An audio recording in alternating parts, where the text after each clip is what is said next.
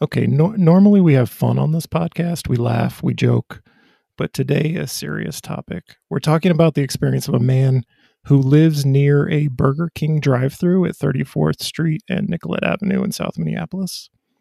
He thought with the help of zoning regulations and poor business practices that this nightmare had come to an end, that it had been closed for good, but the case remains unsettled. He's suing the city. That man, Adam Weisable, joins me now. Welcome to the show, Adam, and I'm sorry you've had to go through this. We're rolling. We're rolling.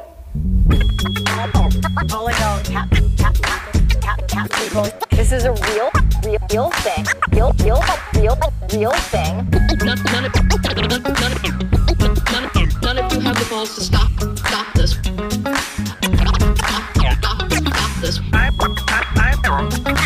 I've got plenty of time. I have nothing else going on today. We're in the Wedge neighborhood right now.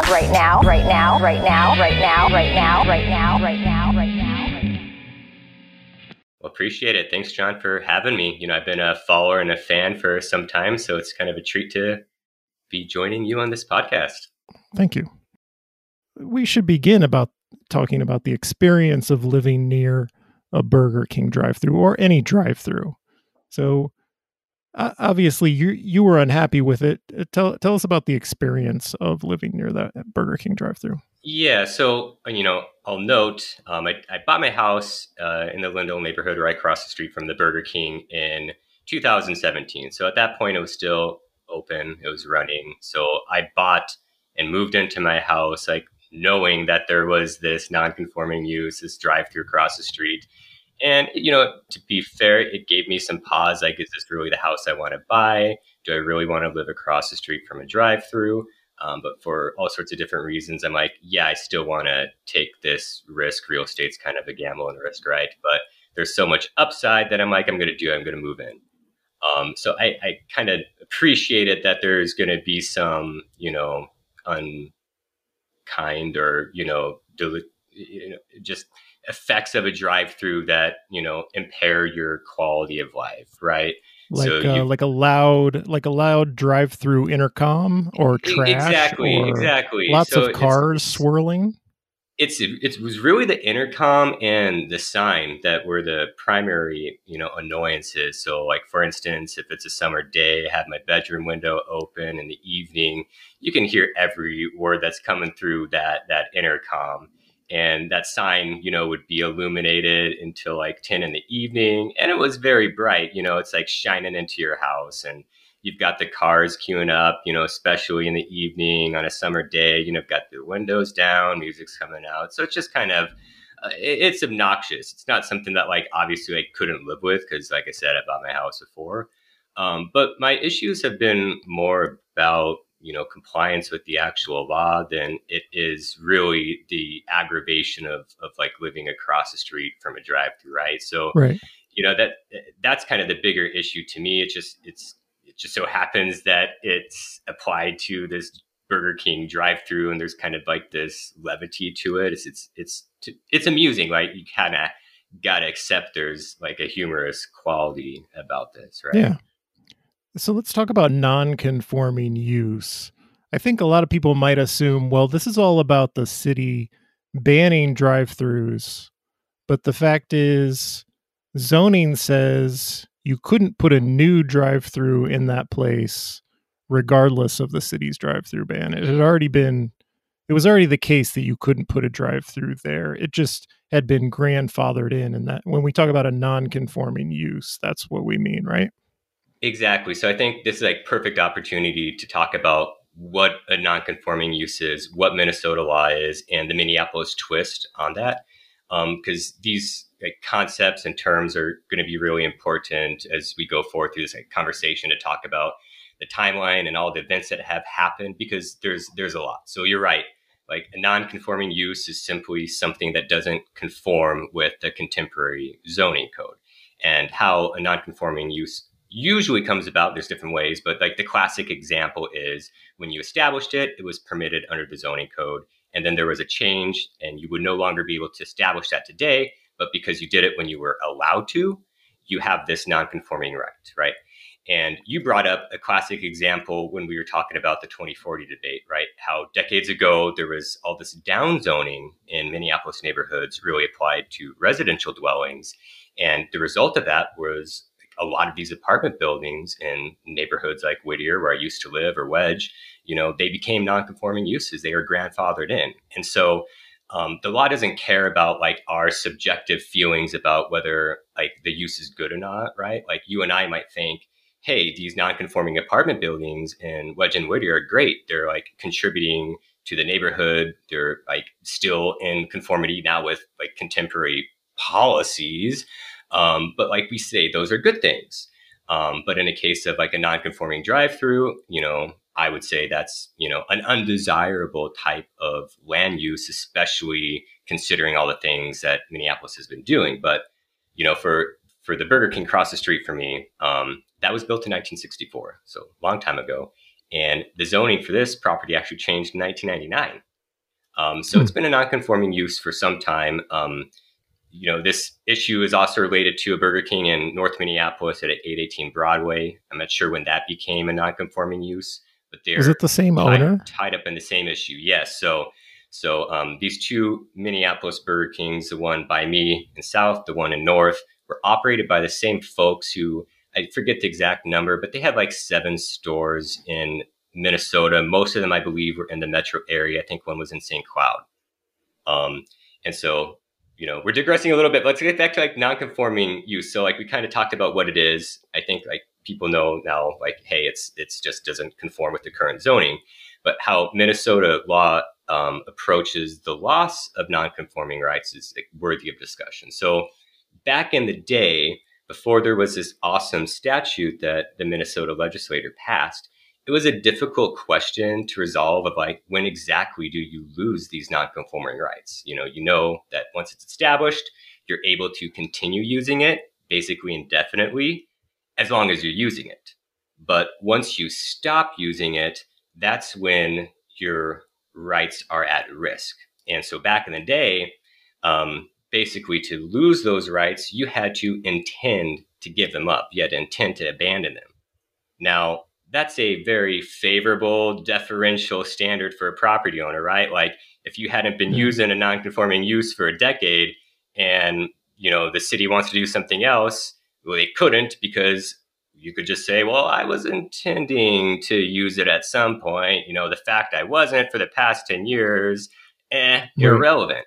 So you could leave your fast food restaurant vacant for 10 years and come back and decide it's a new fast food restaurant. Right. And of course, I'm the host and I get to decide what is on or off topic. And I want to talk about why the BK closed. They just went out of business, bad financial times for this particular franchise owner. No. So this is where some of the drama comes into play. So in 2016, the prior operators, the franchisees, filed for bankruptcy on a voluntary basis. And the objective at that point was to just like do a reorganization, restructure, get the business in order so they could continue operating, right? Well, the trustee in court uncovered some shenanigans, that they were committing fraud and had filed for bankruptcy as part of this fraudulent scheme to cover up their shenanigans. And that's when the bankruptcy was converted from voluntary to involuntary in about the spring of 2018. As kind of a fallout of that, Burger King actually asked the bankruptcy court to terminate the lease. Burger King's not the actual owner. They're a long-term lessee of at least the Nicollet location.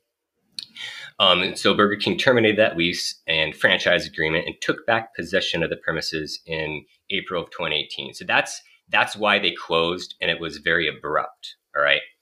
And people were speculating at the time, like what's going on. I remember seeing a post on Nextdoor. Someone's like, oh, it was a health code violation. So they got shut down for a little bit, which honestly wouldn't have surprised me because this was not like the well kept up location. It didn't seem well run. So when someone said that, I'm like, well, that would make some sense to me.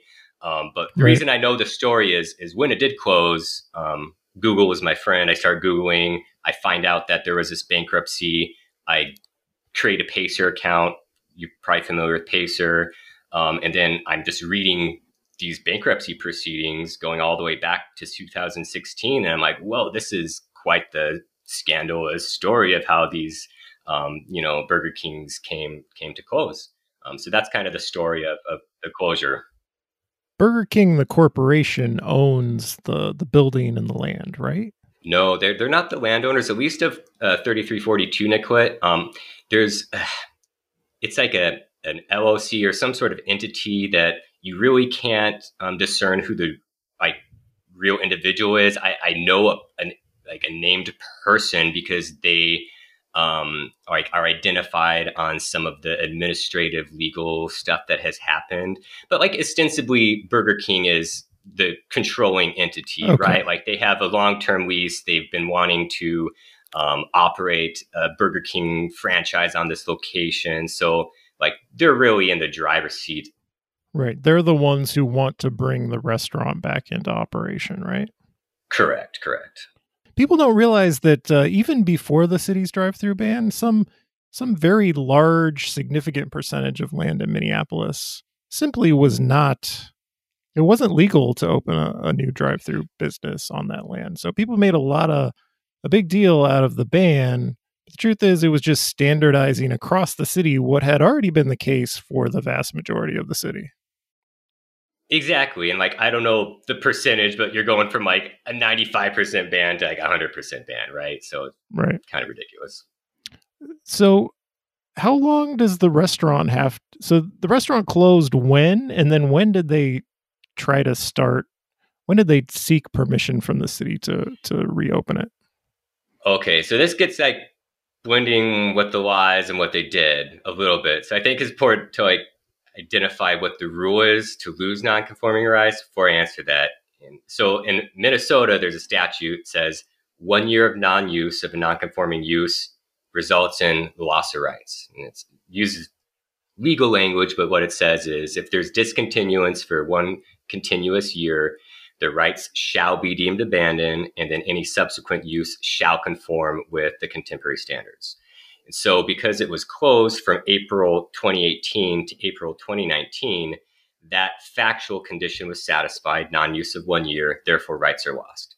Now, coincidentally, in May of 2019, so 1 month after those rights had been extinguished, Burger King approaches the city, planning department to talk about reopening. Now, here's the thing. When they approached to have that conversation, they didn't know that the Burger King was a non-conforming drive-through, even though it had been since 1999. And they didn't realize that if it wasn't in use for a period of 1 year, those rights would be lost. So you would think that would be the end of it.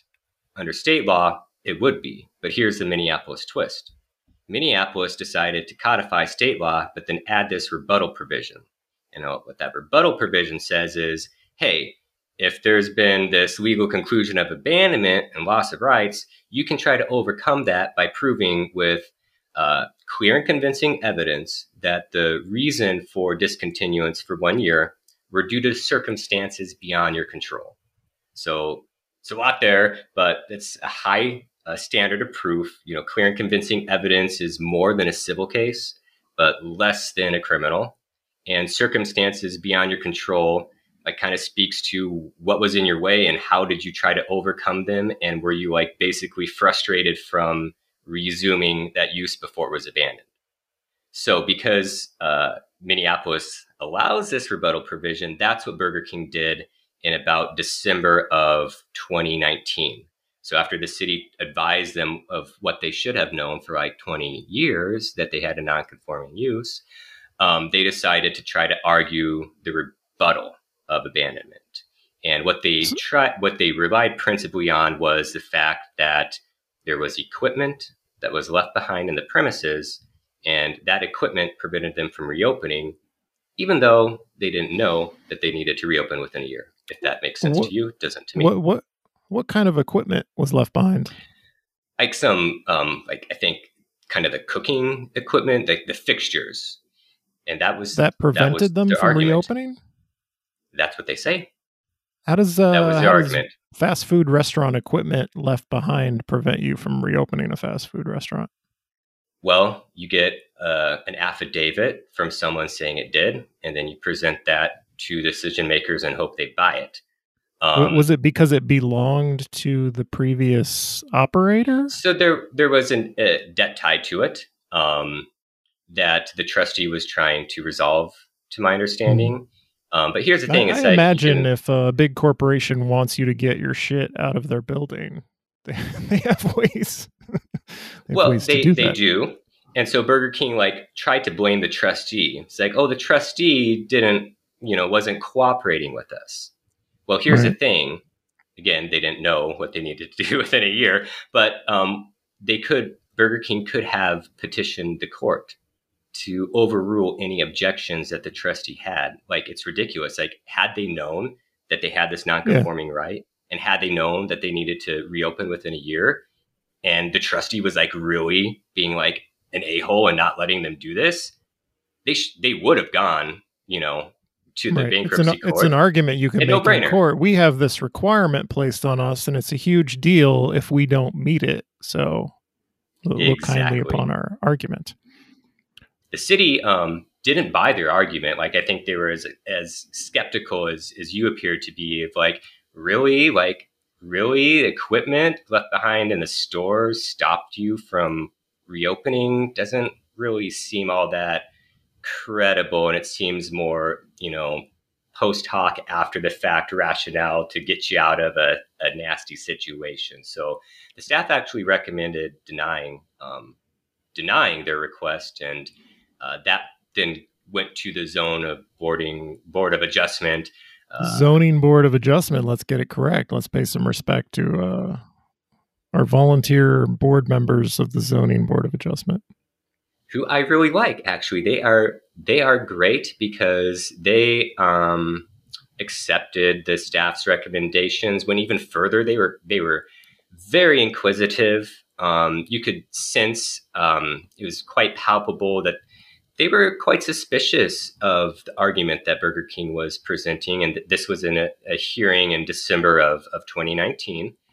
I wasn't sure what their attitudes would be. So I went in there completely blind to what I would be hearing.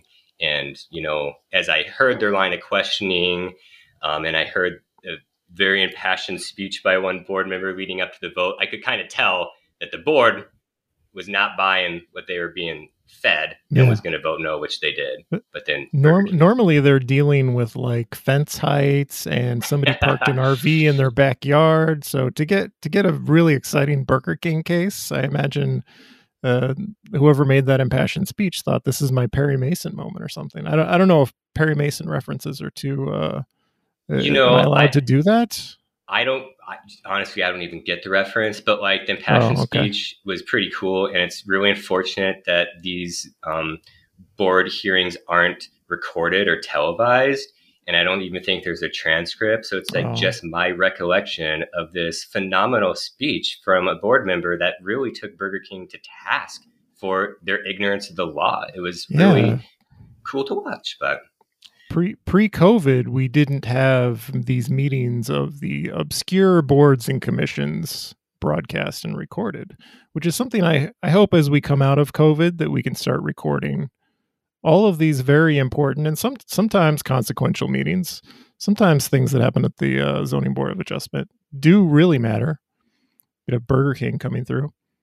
Okay, so after the Zoning Board of Adjustment comes to the rescue and you think you're going to live a life free of this Burger King, this non-conforming Burger King drive-through, but then something changes. What happened? So Burger King then appeals. So decisions from this board are appealable to the Zoning and Planning Committee. And, I sort of expected Burger King to appeal, but I did not expect the Zoning and Planning Committee to overturn. And the reason for that is, the staff was against it. They were recommending denial. The board had, voted unanimously to reject it. And I look at the membership of the planning committee, and, Cam Gordon was on it, Lisa Bender was on it, Jeremiah Allison. I'm like, well, Cam and Lisa are, been leading efforts to transform our policies around, land use and housing and zoning and specifically drive-throughs. Like this is the city council that banned drive-throughs citywide. Staff is recommending this drive-through doesn't get to open, says staff. It's not in compliance with the law. It's been vacant and unused for too long. And the city council that goes on to ban drive-throughs decides to side with Burger King and their appeal. It's kind of weird. It's weird to me. And I've really struggled for a long time to try to understand how that decision was made. We talked a little bit before about Burger King's ignorance of the law. Like, you don't know that you have a non-conforming use and that, 1 year of non-use results in abandonment. Like, to me, that's a hugely important factor. And the way I try to make that point is by presenting this hypothetical question. It's as follows. So had Burger King known that they had a non-conforming use and that 1 year of non-use results in abandonment, would they have done everything the same way? And I just don't think they would have. But nonetheless, the Zoning and Planning Committee granted the appeal. And today, actually, news, I got contents from a public data request back. I had found out that a former council member was a registered lobbyist for Burger King and became a registered lobbyist for Burger King right around the same time that this appeal was happening. I didn't know about that really when the appeal was going on back. This was February of 2020. I didn't realize that. This is something I learned within the last 6 to 8 months. So anyways, as of today, I got the contents back, and for sure, this former council member, Jackie Cherry Holmes, was soliciting... Former council president, right? I believe so, was soliciting meetings from members on that committee and other council members to talk about this as it was going to appeal. I have very good news to report that our friend Lisa Goodman rejected that meeting and was asked hey, this is about the drive-through stuff. No, I can't talk to you about that. And I was like, yes. And reason why I'm shouting out to Lisa Goodman, which I know you have some differences with, she was the only person on the city council to vote no. She was on the Zoning and Planning Committee, voted yes. Okay. But then I sent a letter to the whole council laying out my argument, my point of view, my perspective, hoping that they would, not affirm the zoning and planning decision. And unfortunately, all 12 of them except Lisa Goodman voted yes. And then I sued. Only Lisa Goodman is honorable enough to reject a Burger King drive-thru. This is sound of something Lisa Goodman didn't tell to Jackie Cherry Holmes when she asked for a meeting about the Burger King drive-thru. I've got plenty of time. I have nothing else going on today. She didn't tell her that. That's what she normally says, but she no time for Jackie Cherry Holmes. So that appeal is granted, and then I sued. So I sued very quickly after the decision became effective. So technically, Zoning and Planning Committee recommends something, City Council adopts it. The mayor has a chance to veto. I asked the mayor to veto it. He didn't veto it. He didn't respond to me, which understandable. It'd be a weird thing for the mayor to step in and veto. I haven't vetoed anything so far this term, but there's this Burger King issue. Yeah, I guess it would be weird, but I thought I made a good point, and it would have prevented. Right. I mean, you were correct. It's a big step for the mayor to veto something. Yeah, I don't know if his first veto he wants it to be about a Burger King. He makes some news and makes some friends, but yeah, he didn't do that, regrettably. I filed my lawsuit in February of 2020, and then it gets resolved in October of 2020. I lose. It sucks to lose a lawsuit. Cities do get a lot of deference in these types of decisions, in quasi-judicial adjudications. And because although there was the 2040 lawsuit is still kicking around, right? I don't if know. You had deep the enough pockets, you could keep this lawsuit going for years if you wanted to. If you had deep enough pockets, or you can play the appeals game. And I think that one got appealed and then got kicked down to the district court. And I don't know where that 2040 lawsuit is. It's an endless cycle. It's an endless Yes. cycle. We're never going to have a final decision. We're going to be through the 10-year plan period before that thing gets resolved, probably. Not really, but I decided not to play those games and kind of was willing to accept my loss. You know, in some ways, I still regret not appealing because I think I would have had a better shake at the Court of Appeals. I think they would have been willing to entertain my arguments. You know, I can understand, district courts, you're busy. If there's an easy out that you can take, like you can take it and you can rely on the deference that, city decision makers have. And so that's kind of my perception. Maybe I'm wrong, just my opinion and thoughts about how the court approached my case. So anyways, I lose. It sucks. But I was willing to let it go and let Burger King have the opportunity that they fought really hard for to get back. They got their rights back, and they told the zoning and planning committee that they were going to remodel these stores. It would take about 3 months to reopen. And so I kind of expected after my lawsuit ended that these suckers would be opened very quickly. right. When did your lawsuit end? So that was October of 2020. October 14th was when judgment was entered against me. So, yeah. And then they're not back. And then they're not back. So remember what the law is: 1 year of non-use equals abandonment. So now, as of October, 2021, a few months ago, in my opinion, they have now lost the rights that They did it again. They did it again. They did it again. And it blows my mind that they are in this predicament again. They could have prevented it by freaking reopening these They stores. beat you in court, so the lesson they learned is this law it does not apply to us. We're above the law. Yeah, well, so here's the thing. So I lost my first lawsuit, but I actually filed another kind of lawsuit. It's petition for writ of mandamus. So I filed that in November against the city to try to force this outcome, because I had started uncovering stuff through public data requests and other public hearings on land use issues involving nonconformities that the city, to my perspective, was not applying Minnesota law correctly and reading into the law discretion that does not exist. So let me try to explain. So in April of 2021, you actually tweeted out, hey, there's a U.S. Bank proposal on Lake Street that's going before the Planning Commission that used to be at Tim Hortons. And I remember seeing that tweet, and someone had commented, oh, I thought there was the drive-through ban. How are they, allowed to open drive-throughs? That caught my attention. I'm like, ooh, drive-through stuff? Out of curiosity, I look into it. And I expected to read that staff report and see some discussion of the entitlements to the drive-through, and it didn't. And so I emailed the planning person. I'm like, hey, could you help clarify this for me? It seems like these Tim Hortons were closed, more than a year ago. There's been more than 1 year of non-use under the law. These rights are lost. How have they been preserved? Did the applicant rebut abandonment? Did they already go through that process?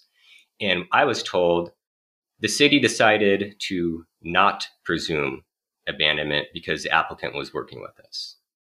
And so I'm like, well, that's not what the law says. You don't get to decide. If there's been non-use for a year, there's a legal conclusion. There's no discretion to not presume abandonment. So I asked to clarify, where are you getting this from? Is there, some sort of interpretive guidance, something you can point me to help me understand why the city believes that it cannot presume abandonment? So I don't get a response. And so that's before the hearing. So then I email my council member. I'm like, I think something is wrong here. This seems off. I'm trying to elevate this concern. Can you look into this? Can someone look into this? Because it seems clear what the law is and it's not being followed. So I don't get a response. So then I email Lisa Goodman, who responds to me very quickly. And is like, hey, sorry. The only honorable member of the city council. For what people say about her, I think she's great, in my opinion. But so she responds to me and it's like, hey, sorry that, you didn't get a response. You deserve to be heard. I've got my own problems in my ward, but I at least can forward your concerns to the city attorney's office. So she did. So city attorney replies to me, "Hey, the applicants for that U.S. bank they'll be prepared to address the issue at the hearing." I'm like, great, wonderful. Hopefully, I'll have be educated of maybe something I don't know. So I kind of expected some sort of conversation. Now, I was also super snarky at that point, and I'm like, "Hey, just so you're aware, I live across the street from a non-conforming use. It's now been 6 months since I lost my lawsuit. It would be unfortunate if I had to exercise my legal rights down the road." And, at that point, I started to think, what has the city been telling Burger King? Have they been advising that, you can keep your rights forever? Do you have a year? What are they being told? So I started to get upset. So then I dial into that planning commission meeting for that U.S. bank, listen to the whole, spiel. No one's discussing the non-conforming use or entitlements. And so once it gets to public input, I, ask a question. I'm like, can someone identify, for the record, what the date was when the use ceased, when that drive-through closed, and from that date, had there been one continuous year of non-use? No response was given, and the city planner just reiterated what was told in email. Oh, the applicant was working with us, so we decided to not presume abandonment. All right, that's obnoxious. It's not what the law is. So I kind of fester on that. Don't know what to do. Then I end up getting a public data request back from the city that I submitted to learn what might be happening with the Burger King. So I submitted that around, I think, March, right before I found out about the U.S. Bank thing, because I was just curious, because it had been a while. Like I said, I thought that they would, reopen quickly, or at least pull permits and start demo, or notable signs of progress that they're working towards reopening. So once I get that public data request back, that was end of June of 2021. And I'm skimming through it, and I immediately see things that were very concerning to me. So back in November of, right after I lost my lawsuit, so November 2020, staff are discussing between themselves, well, when would this right extinguish now that they've gotten it back? And they decided two things, which I think are just so faulty.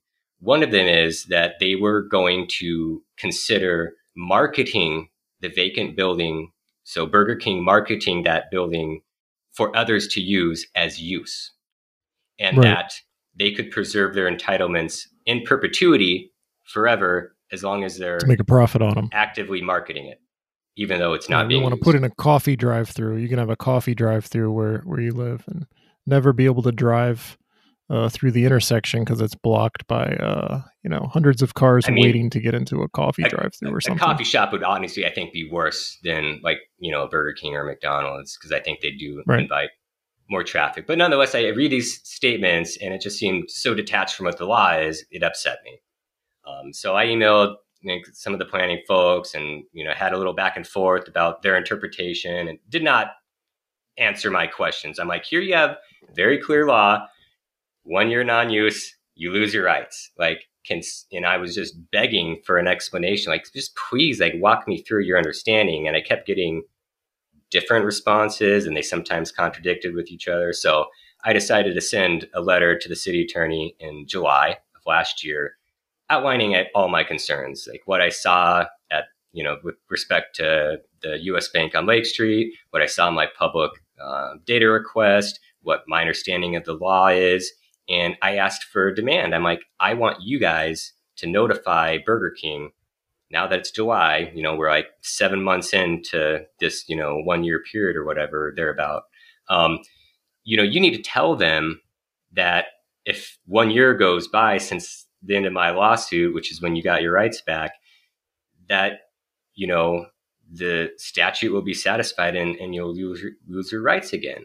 That's what I was hoping to get from that letter. Now, I didn't get a response. So that was July. I thought I presented a genuine inquiry and asked, I know sometimes maybe they get stuff from all sorts of different people and they're making all sorts of crazy demands. But, sincerely, I think I was asking genuine questions about how you're interpreting a really important statute that has like profound consequences on what's happening in Minneapolis, right? So it was annoying that, I didn't even get a response.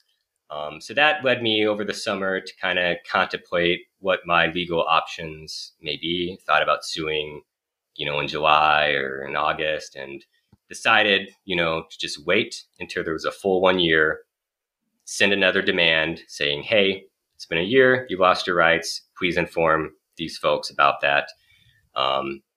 Unfortunately, that demand didn't get answered. And so I ended up filing this petition for writ of mandamus, which, I believe is the reason why Burger King is now going back before the Zoning Board of Adjustment. And the reason why I think that is literally the day that my petition was accepted in the court filing system, I finally got a response from the zoning administrator saying, we have always followed the law.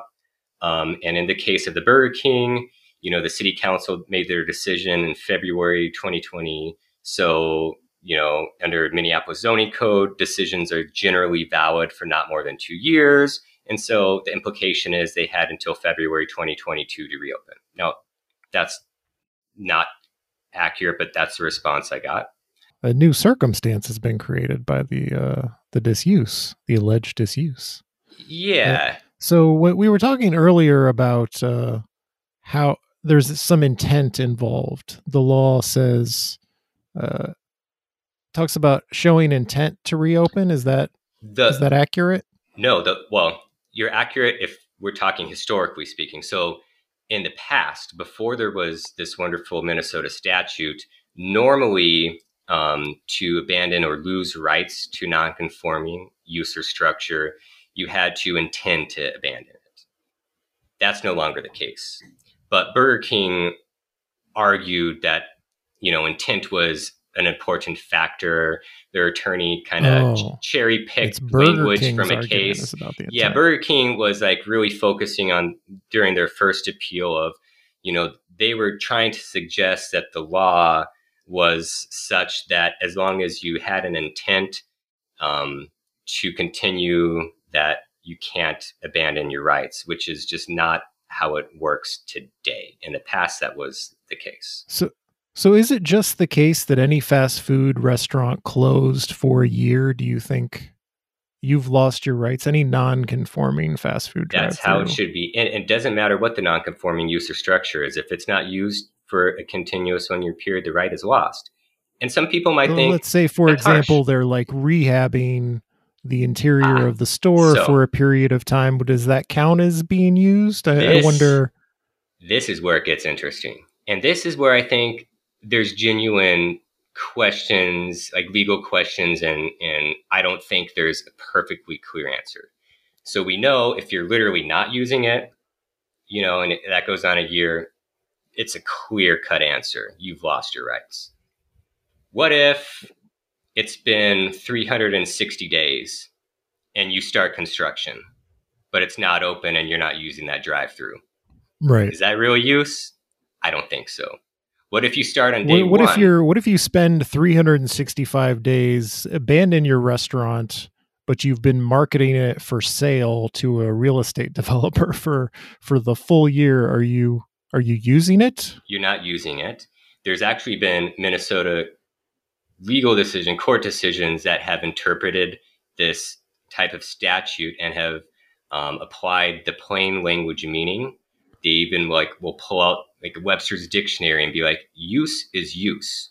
You're either like literally using it physically, tangibly, like using that structure, taking advantage of the drive-through, so marketing a vacant building would not be use under the plain language meaning of the law and how courts have interpreted it. Here's another one. What if the restaurant decides we're going to use our drive-through? This is actually a real world case. There's a bank drive-through near me where one of the lanes they just use as like employee parking.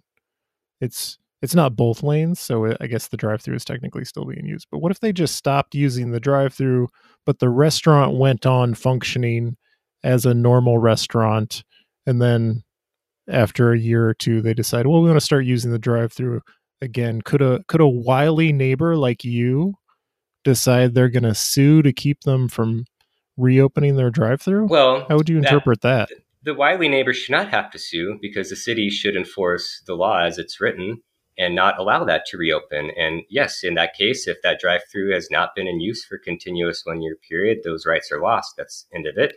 They could try the rebuttal argument, but I don't think they'd have a strong argument if they were repurposing that drive-through for a different benefit, So I think that would be a pretty clear and easy decision for the city to make. And I would expect that they would, enforce the plain language of the law, especially after my petition, which, has not been kicked out of the courts. It's still open. And I have reason to believe that the city has come around to, I guess, see my perspective and agree with me to some respect. But I haven't received a lot of communication from them. We've got a new city council. So makes me nervous. A more drive-through friendly city council. I don't know. The politics around drive-throughs are weird because I don't think anyone actually wants to live near one, but it's become this very culture war, you want to take my car away kind of stand-in issue. Or even though I don't think anyone wants to live near a drive-through, people will complain about the drive-through ban, and it feels like a stand-in for other issues. Really, I don't feel like it's sincere because if you turn around on them and say, "Hey, let's put one on your block, let's put one behind your house." I mean, I would love to see some of like the data and map nerds on Twitter like do some sort of overlay of where the drive-throughs are in Minneapolis and kind of compare that to other interesting tidbits, where like maybe redlining was. I bet most of these drive-throughs, are on commercial transit corridors and neighborhoods with lower property values, right? Like how many drive-throughs are in Linden Hills, right? I can't. And the biggest complainers tend to come from wealthier, wider part, more conservative, or I think we're supposed to say moderate parts of the city, where just as a matter of zoning, they weren't allowed even previous to the ban. But we're digressing into drive-through politics. Where do we stand now with this 34th and Nicollet Burger King drive-through? What is the process going forward? And the Broadway location. So they're both looped in this together. So we got two opportunities here to prevent these drive-throughs from reopening with the hope and expectation that they will be redeveloped. So right now, the applicant, so Burger King, has submitted the formal request with the planning people to try to rebut abandonment. It hasn't been completely reviewed yet, but I've been in contact with the assigned city planner and have been advised that they're hoping to bring that to the February 17th meeting, I believe, of the board to make a decision. Through one of my public data requests, the ones I got today, I picked up on the argument that Burger King is going to make. So they will be trying to rebut abandonment by arguing that they encountered supply chain issues and couldn't obtain a contractor in time to rebuild. Now, I'll note that they didn't raise this with the city until October of last year. So kind of interesting that once their rights are basically going to be lost, they're like, oh, we're having supply chain issues. However, I'm on this, I am obsessed about this freaking Burger King and holding the city accountable. So I have already been, Googling like a madman and have found multiple Burger Kings throughout the country that have been remodeled or opened during the pandemic. Or constructed. including one recently that was built in 72 days. And so I'm like, here's all these examples of all these other Burger Kings that were able to be built or remodeled or like the process started. And you're telling me that this franchisee who's like literally, they have like over 160 stores, one of the largest, franchisees in the country, they're not able to do what all these other smaller players were able to accomplish. Like it just doesn't make much sense. The Arby's on Lake Street that was burned down in the summer of 2020. It was replaced remarkably quickly by, I think, a Raising Cane's. And it's smart because Yeah. that actually brings another topic. So when a non-conforming use or structure is burned down like that or destroyed, it's a slightly different rule. So in the case of a nonconformity that's destroyed, and there were several examples of that during the unrest, there's a different rule. And that rule is you have to apply for building permits within 180 days of that loss. And so that loss has to be like at least a 50%, destruction, I think is the rule. Really? It's that strict? It's that strict. It's so strict. And so that's the rule. And so I think that's in like that case, that's like you're a victim of circumstance. It's nothing you intended to do. You had right. your building burned down. You think it would be the whether opposite. by arson or if your building just burns. You think you would have a year or more to do that, and maybe you should have a shorter time if it's just like a garden variety non-use, right? So yeah, I agree. It's a harsh 6-month turnaround, especially during that time frame when it was just volatile and people may not have realized it. Now, ignorance of the law is never a good excuse, but maybe there's some more sympathy, of course, involved when your building got burned down, right? Then you're just a dumbass and here we are negligent. With this Burger King. They've done it twice by choice, and a bunch of businesses that got burned down have rebuilt very quickly because of this time restriction the city has. You got to follow the law, and you got to know what the law is, especially when you're a sophisticated business entity. Like there's really no excuse, right? Like these folks should really know what they're dealing with and take every measure to really protect their rights, right? That's what this is kind of about as well. Do you think this is stealing a page from the NIMBY playbook? Like it's a cliche at this point. Some building project goes against a handful of neighbors and they sue. And the 2040 plan lawsuit, as we talked about, is still winding its way through the courts back and forth from one court to another with no end in sight. Have you acquired any wisdom about how to use the NIMBY playbook to do good in the world? Because, yes, to be honest, there's a lot of lawsuits out there. Those folks from know the bad what they're guys. doing. How do the good guys use it? Good guys got to start playing these games too. I'm not a fan of unnecessary litigation. I don't think you should sue unless you genuinely believe that you have a good argument. But that said, I don't think activists in the community should be afraid to flexing that muscle, because I have learned that the only way that you often receive a response is by filing something with the court. I was desperately trying to just get understanding and know what was going on. Like, what is your interpretation of the law from like April through October of last year? And I didn't get really anything until literally I sued. So that's my lesson, that you got to be aggressive.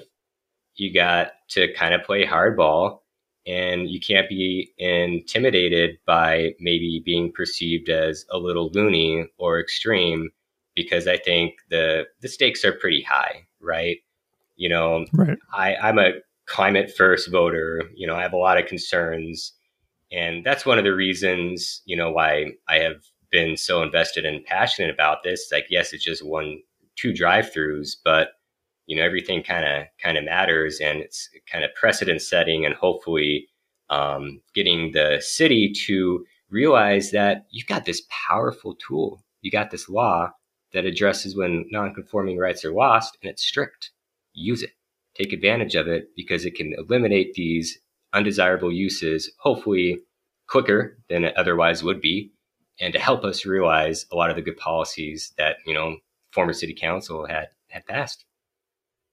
The difficult thing is how, do you have a lawyer involved? Are you a lawyer? You're not a lawyer, right? Oh God, I am a lawyer. So I should have started this whole podcast. Oh, you are a lawyer. I'm a licensed attorney in the state of Minnesota. Everything that I've said on this program are my own views and my own opinions. I'm not providing legal advice.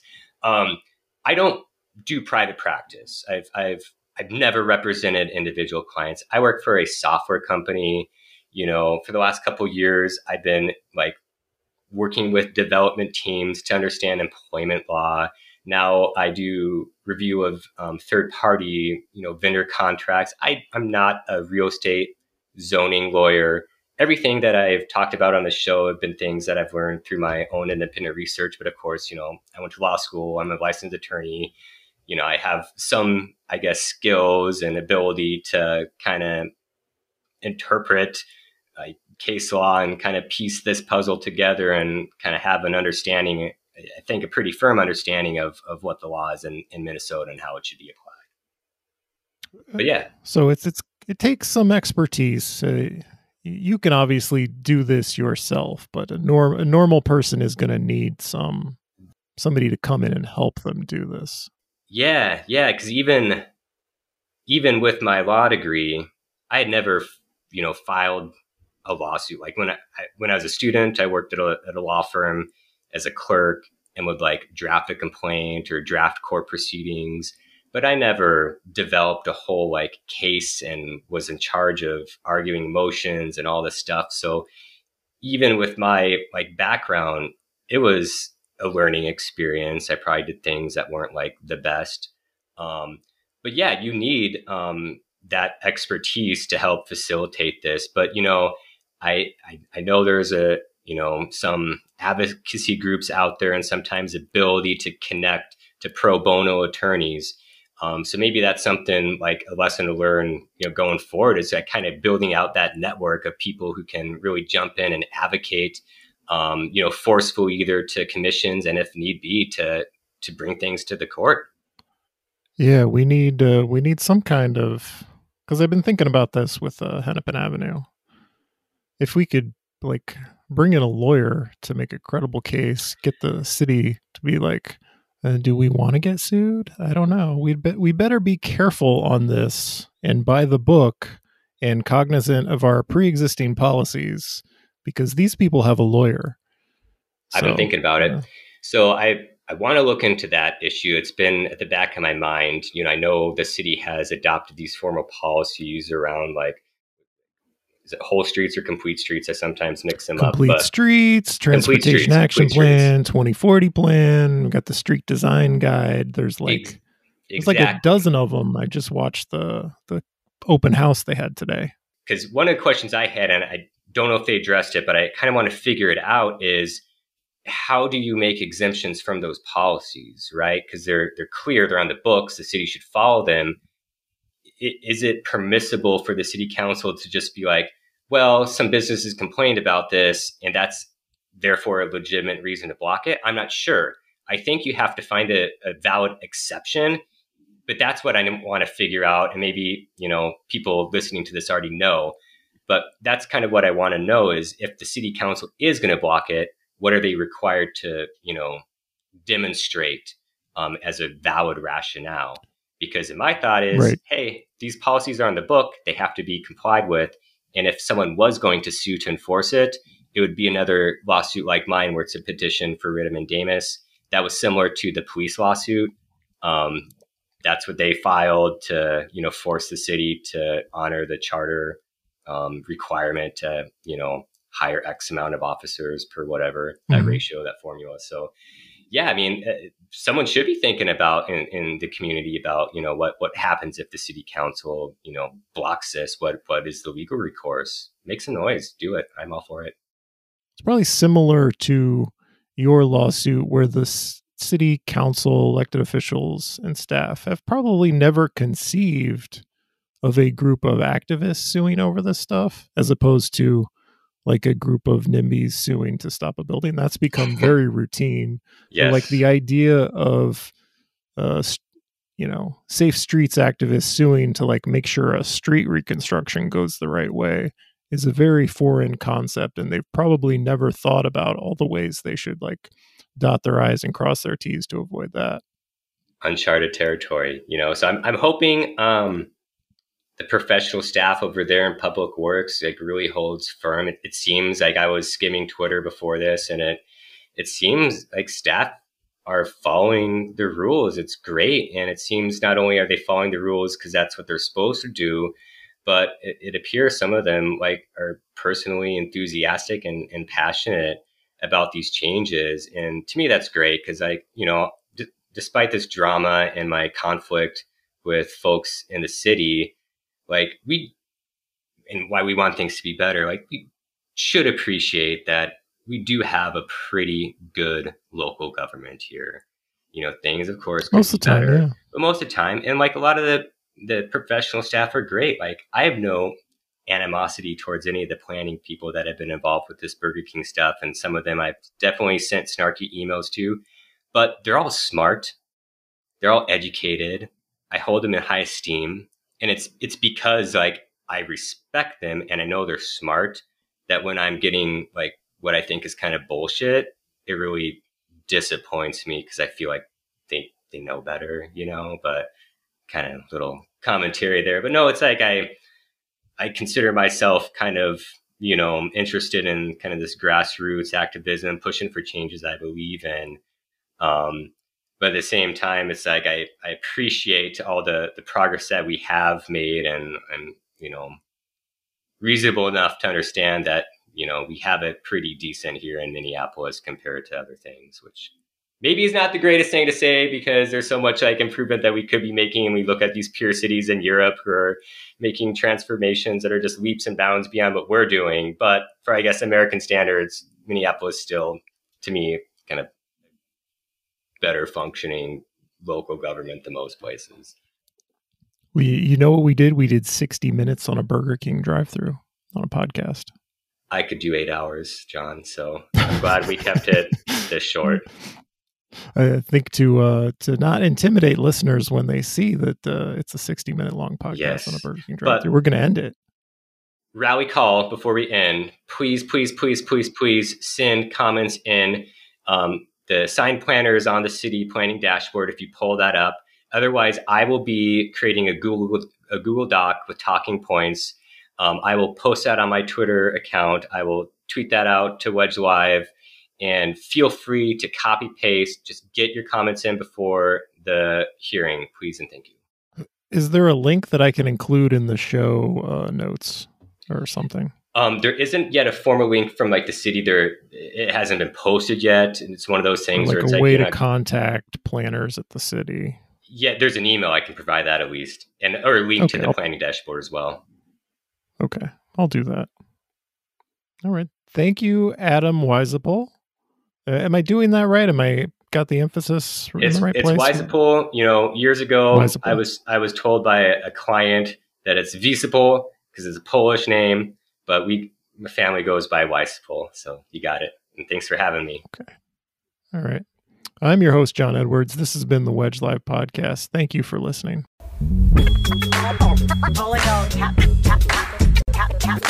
This is a real thing. Real thing.